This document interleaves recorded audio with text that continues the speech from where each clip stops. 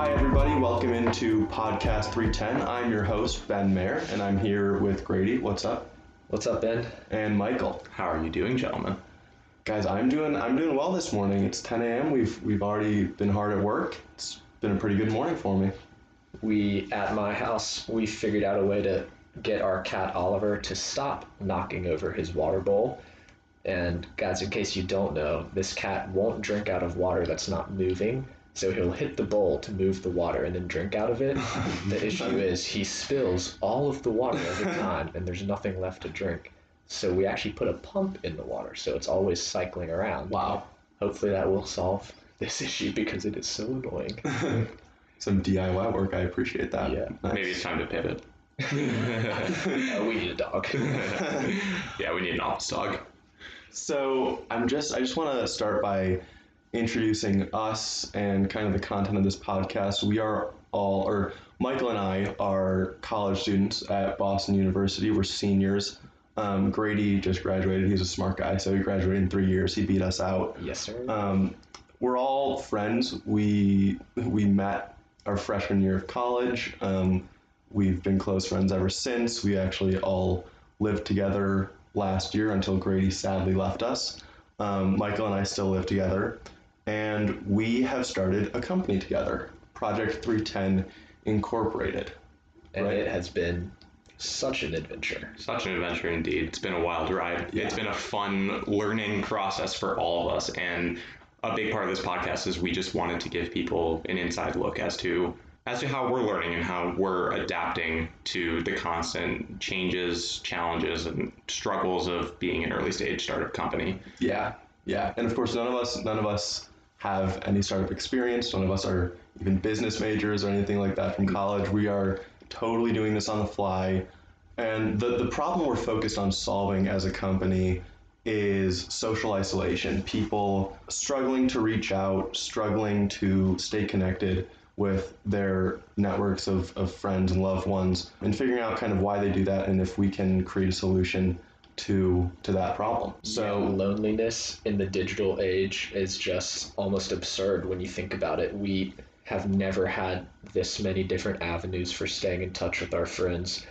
And yet I would say we've never experienced this level of loneliness as a global society where people feel as if they have no one to turn to, no one to talk to. And I'd say it's especially awful. And maybe perhaps we could even say an epidemic in young people. Yes, I would definitely agree. And in large part in recent months due to the widespread COVID-19 pandemic, we are all growing increasingly distant from each other, unfortunately. Just in the interest of keeping the welfare of ourselves and each other, but at the expense of these close interactions that we are missing. And that was kind of the inspiration that this company kind of arose from. Yeah.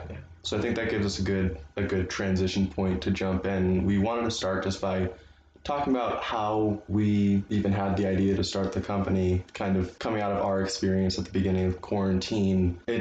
I think it was a problem that we were all very much experiencing. We were living together at the time, so obviously we were in touch with each other, but there were a lot of other friends that we all had, and we would often see very regularly that we weren't seeing anymore, and we weren't talking to them as much as we wanted to. Yeah, we went cold turkey on all our friendships. Forced cold turkey. It was not a fun time. We found ourselves, I mean, of course, being friends, living together, we enjoyed being around each other's company, but at the same time, we were missing so much of these other friendships and these other interactions that we were having on a near daily basis that just suddenly stopped. So we thought, why is this happening, and what can we do to kind of tackle this so we're not losing touch with the people that we care about? Yeah, I think we realized that perhaps the biggest factor is not being able to just on the fly go out and grab a coffee with a buddy, or go out on Friday and Saturday nights to your buddy's house party, and not being able to play spike ball, which for us guys is key. Big deal. Something of a religion. We really enjoy our spike ball, and that's something drastically reduced without being able to see people just freely without a mask whenever you want. And without those types of scenarios, it suddenly became scary to just text someone, say, "What's up? How are you doing?" Maybe they won't respond. Maybe they don't want to talk, and it it was an entirely new dynamic. Yeah, and we found that, the longer that we waited in between these periods of trying to reach out to friends, the anxiety, and the concern, almost the fear of like rejection that could come back at us just grew the longer that we waited.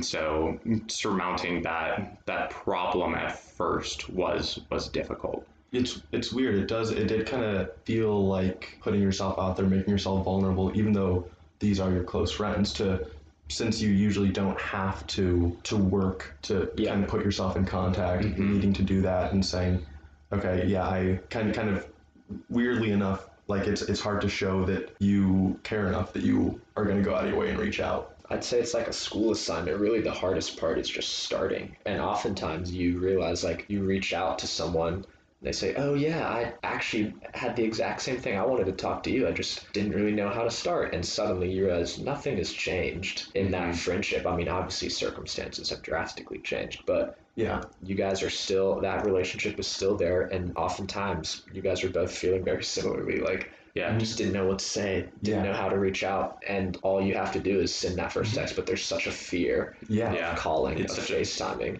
It's such a big mental barrier just because we've just been put in a position where we haven't had to do that before, and we're in unfamiliar, uncharted territory, and it became a problem that we weren't sure about how to tackle exactly. Yeah, which kind of leads into our company's vision and kind of the product that goes along with that vision.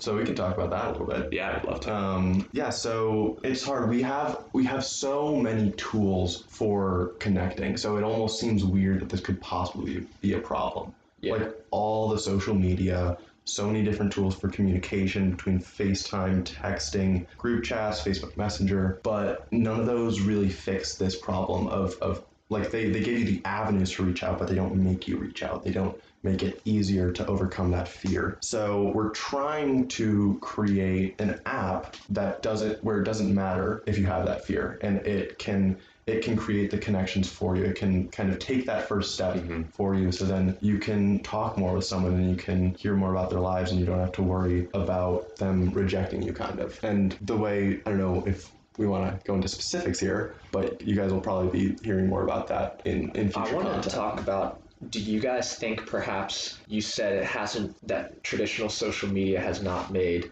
developing and maintaining healthy friendships any easier? I wonder if it's actually made it harder, because with so much of today's social media, really the emphasis, whether intentional or not, is to portray your best, most attractive, intelligent, wealthy self. That's what, I mean, it's perhaps slightly cynical, it's just what it is. I totally agree. In order to do that, there are a lot of things, at least in American society, that go along with that. You have to be independent. You have to always have stuff going on. You have to be busy. You have to travel. You have to be creative. There's so many expectations. And reaching out to your friends and putting yourself out there is seen, I would argue, as a vulnerability. And you can't be vulnerable on social media.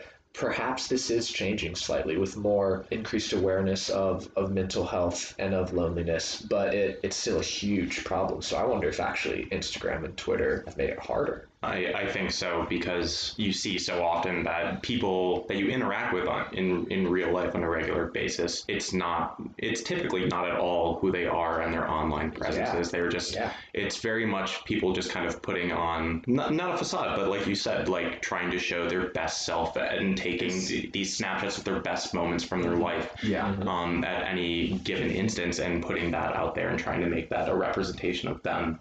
And it can make approaching them intimidating, I think, because like they're having fun. Like, oh, they're traveling. They just aced all their classes and they're out partying. Like, they don't want to talk to me. I don't know. Yeah, exactly. It makes you feel like insecure and not great about trying to reach out to them just because you might not view yourself on the same level.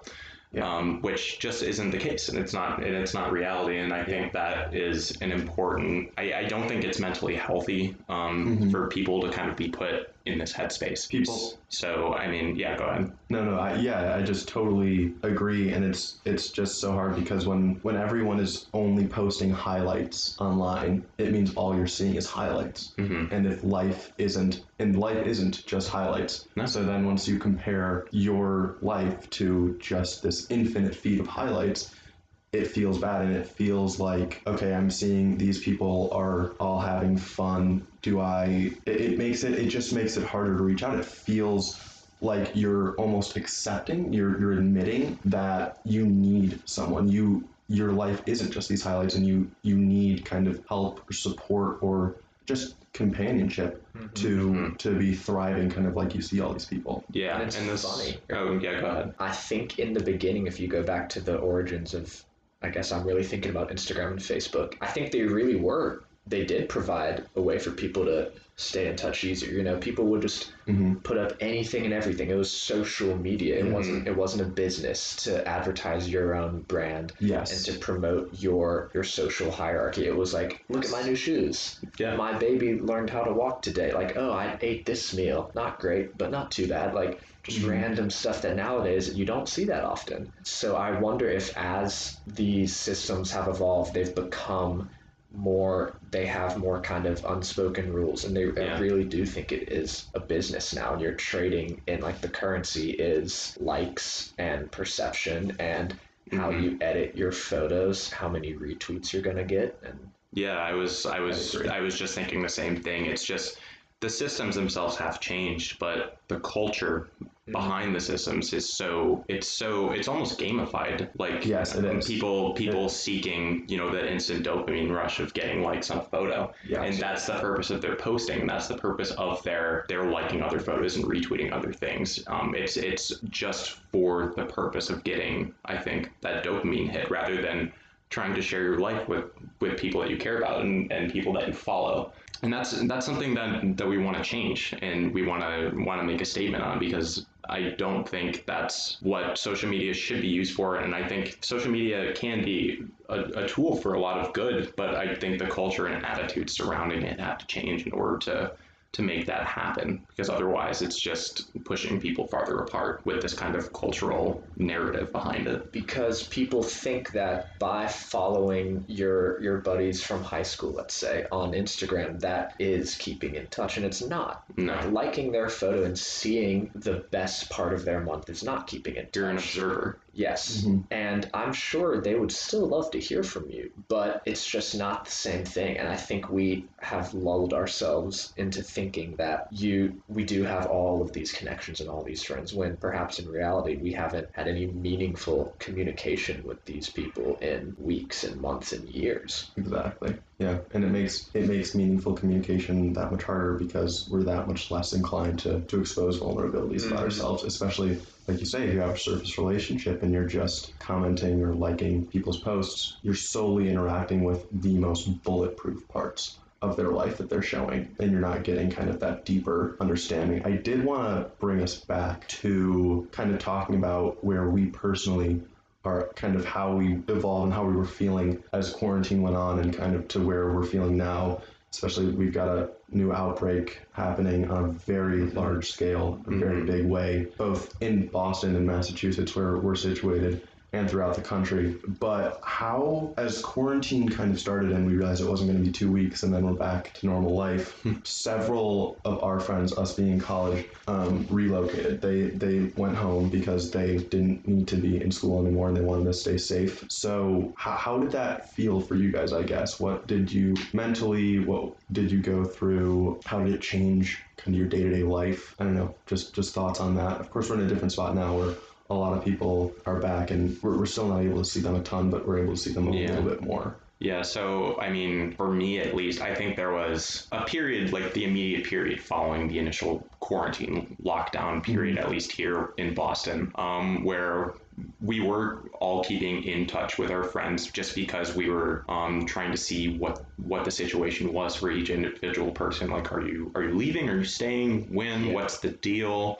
Like, what's the deal with your classes? Because remote learning is a nightmare in itself and its own problem. But following that, after people had kind of gotten settled past the immediate post lockdown flurry, it was, for me at least, pretty radio silence on all fronts. I lost touch with pretty much everybody that wasn't you guys and who I wasn't seeing every day, all day. Yeah. And it was weird. It was lonely. I lost touch with a lot of friend groups that I interacted with purely because I was going out and doing and participating in activities with them, like out in the real world. And now that those things were kind of taken away or changed, I wasn't seeing those people anymore, and we weren't able to bond and laugh and be upset about the things that we used to be able to.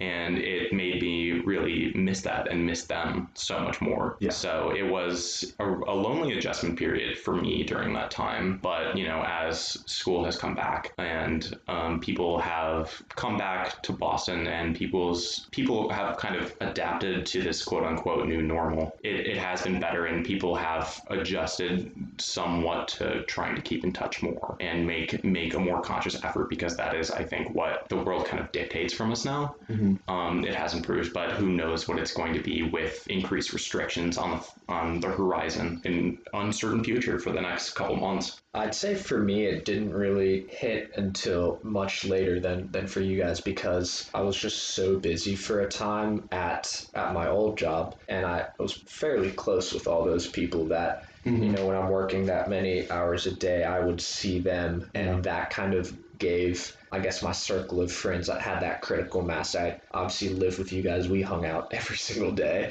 I'd be at work 6 days a week with another group of 10 to 12 people, and I don't know, sometimes we'd go grab a drink, grab a bagel, like whatever we could to pass the time, and we were going through so much stuff at work that we felt like a shared camaraderie, I think. And then when that business closed on July 3rd, that's when it kind of became a lot more real. And I was too busy at that time to realize that I wasn't texting many people. I wasn't FaceTiming or seeing people on the weekends. And then I'd say there was a brief period where it was just kind of fun. It was like hunkering down. Like, it was like the feeling you have in a snowstorm where you have a bunch of activities planned, and then I realized that's just what it is now. And that's when it kind of, I think, became much more real. And now it's interesting. I don't know if you guys have this, but I'm in a very different situation now. I live in a new place, and I really enjoy my new housemates, but I work even more now, and I'm not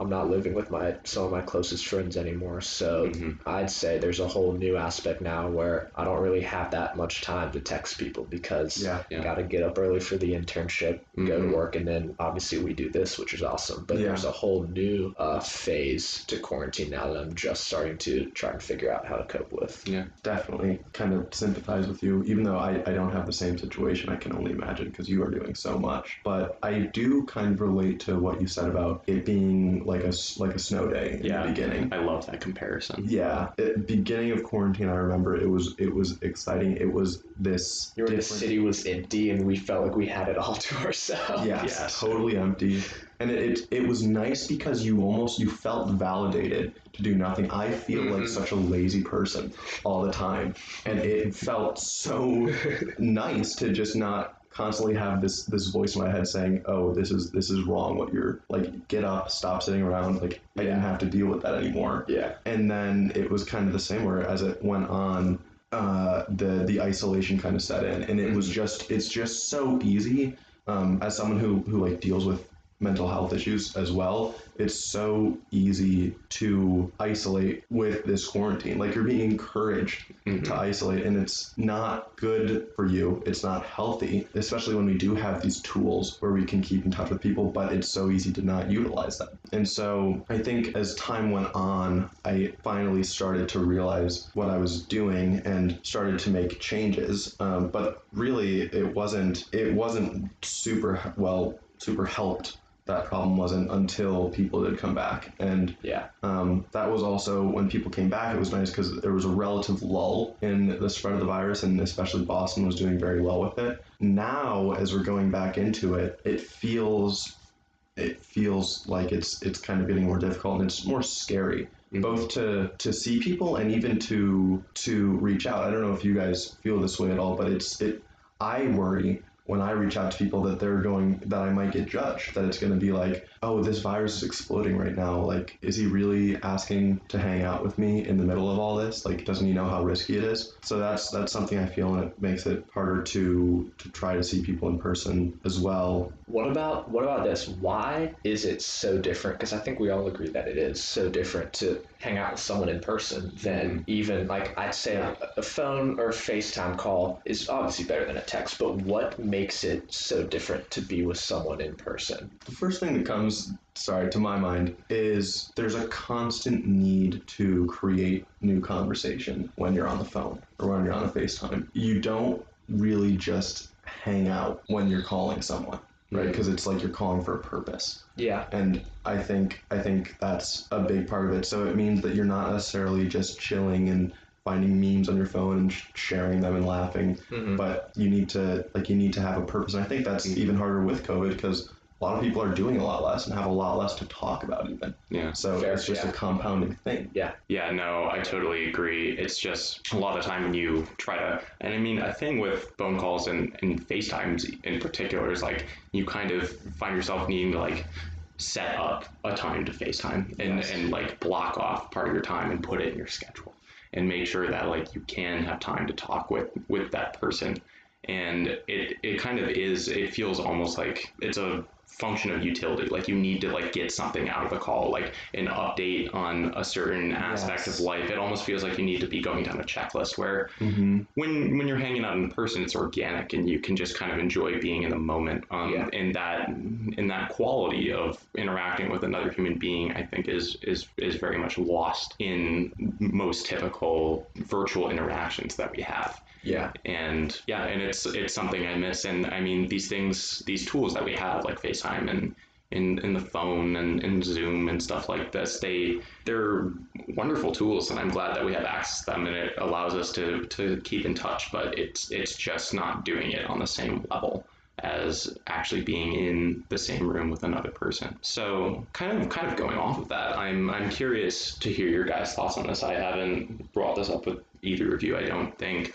There's been this great news about these two vaccines that have been proven very effective, and rough timeline right now, according to just news sources that I'm listening to, is that it should be available for widespread public use anytime between like late spring and late summer-ish. So what are the two? It's Moderna and Pfizer. Yeah. And they're showing up to like 95%. Yeah, the Moderna, right? Yeah, the Pfizer one is like 90 and the other one is 94.5 at the moment.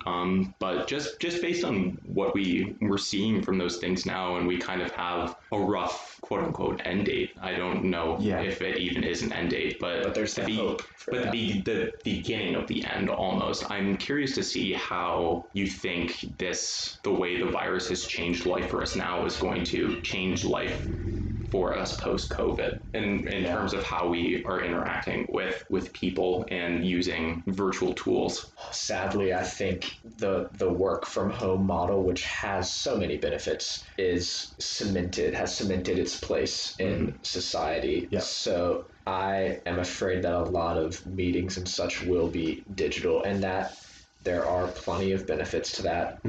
I would take an in-person meeting every single day over a Zoom meeting.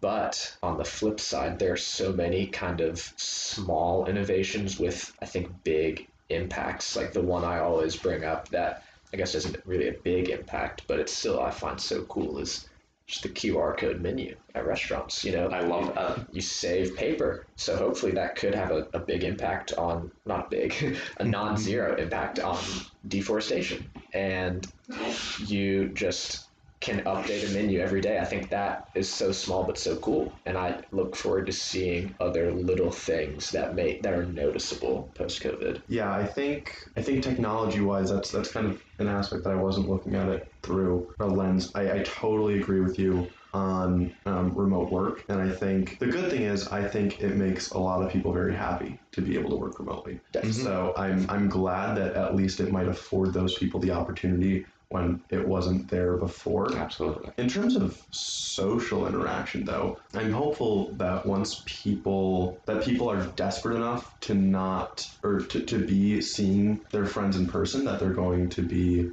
very excited and ready to kind of jump back into that once a vaccine comes out. But I think there is a large population that where the fear is going to remain for a while, and I'm not sure. It's hard to put a timeline on when it's going to completely wear out because we don't know how much of the population is going to get vaccinated and what the timeline is going to look like. So yeah, it's like we're going to get back to normality eventually, but it's a matter of time, and I don't know what the time actually is.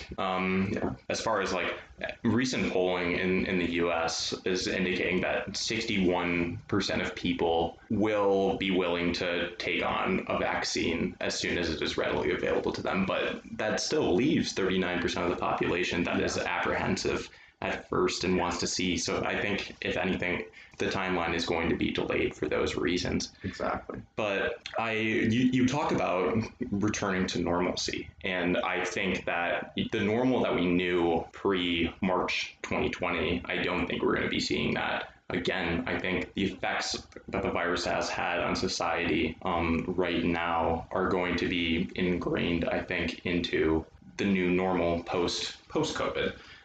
Just because people are so used to it now, and they have adapted, and I think the use of masks is still going to be fairly widespread, at least compared to what it was before coronavirus. Okay. Especially in crowded areas, public transport, because like you said, I think people still will have these fears and be careful because it happened once, and that means it totally can happen again With a different virus. With a different virus, yes. Sure. Hopefully not, but it definitely is possible. So it's really strange to think about, especially when we think about what normal really means. So something on my walk to you guys' place this morning, I was thinking about is, like, obviously COVID has posed an extraordinary circumstance on all of us, and maintaining friendships and relationships is harder than it ever has been for people our age.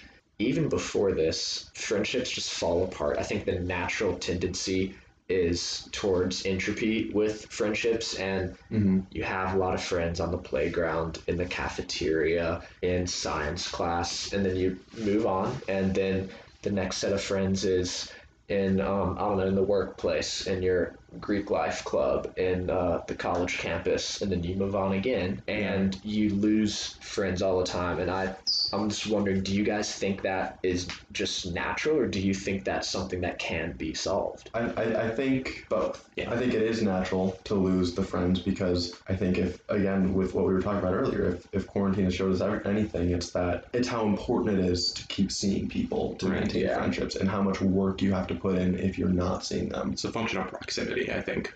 Yeah. More than anything. Yeah, I think that's right. But I also think there can be a solution. There will be a solution. I think it's very valuable to still maintain contact with those people, because when you transition, I think transitions make people very, very vulnerable emotionally, and it's easy for them to kind of hide behind barriers and not let new people in. But the problem is, if you're scared and you're not letting new people in, but then you're also leaving the old people who did have your back, and you're not letting them have your back anymore, then you're just alone. And then you're open to a lot of bad thoughts and bad feelings, and that's not a good thing.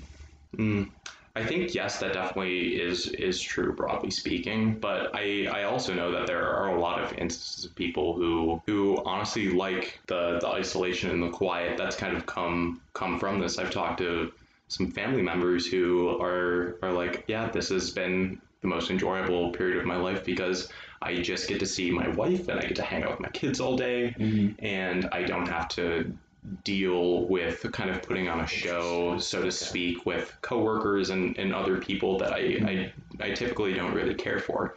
Yeah. And I will say that I don't think that is a majority of the population in any stretch. I think people definitely have benefited in some sense to the state of the world. And I think that, you know, the bad thoughts coming from being alone with your thoughts is true for a lot of people. I also think the opposite.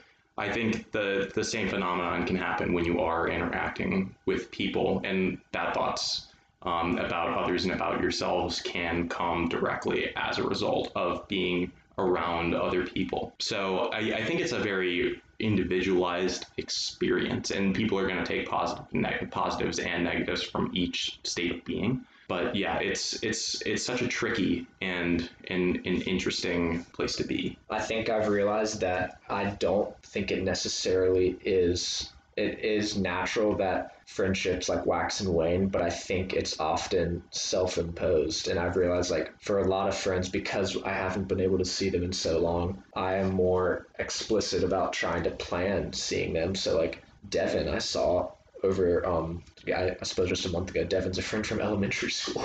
I suppose one of my oldest friends ever. I haven't seen him in a long time. And if I make plans and just kind of try to forget about that fear and anxiety, that I've never had a bad experience seeing an old friend. I just need to get out there and remind myself that, like, time has passed, but that relationship is still there. So whether it's friends from home who I haven't seen in 6 months, or friends from my childhood, or whatever, I think I've just learned, like, I need to make a plan. I need to just go for it. Yeah, definitely. I think that's a great note for us to end on. Yeah. Thank you guys so much for listening in. We're going to be we're all going to be on this podcast, and we're going to be trying to bring on some guests as well. Yeah. Talk about these kind of topics with us.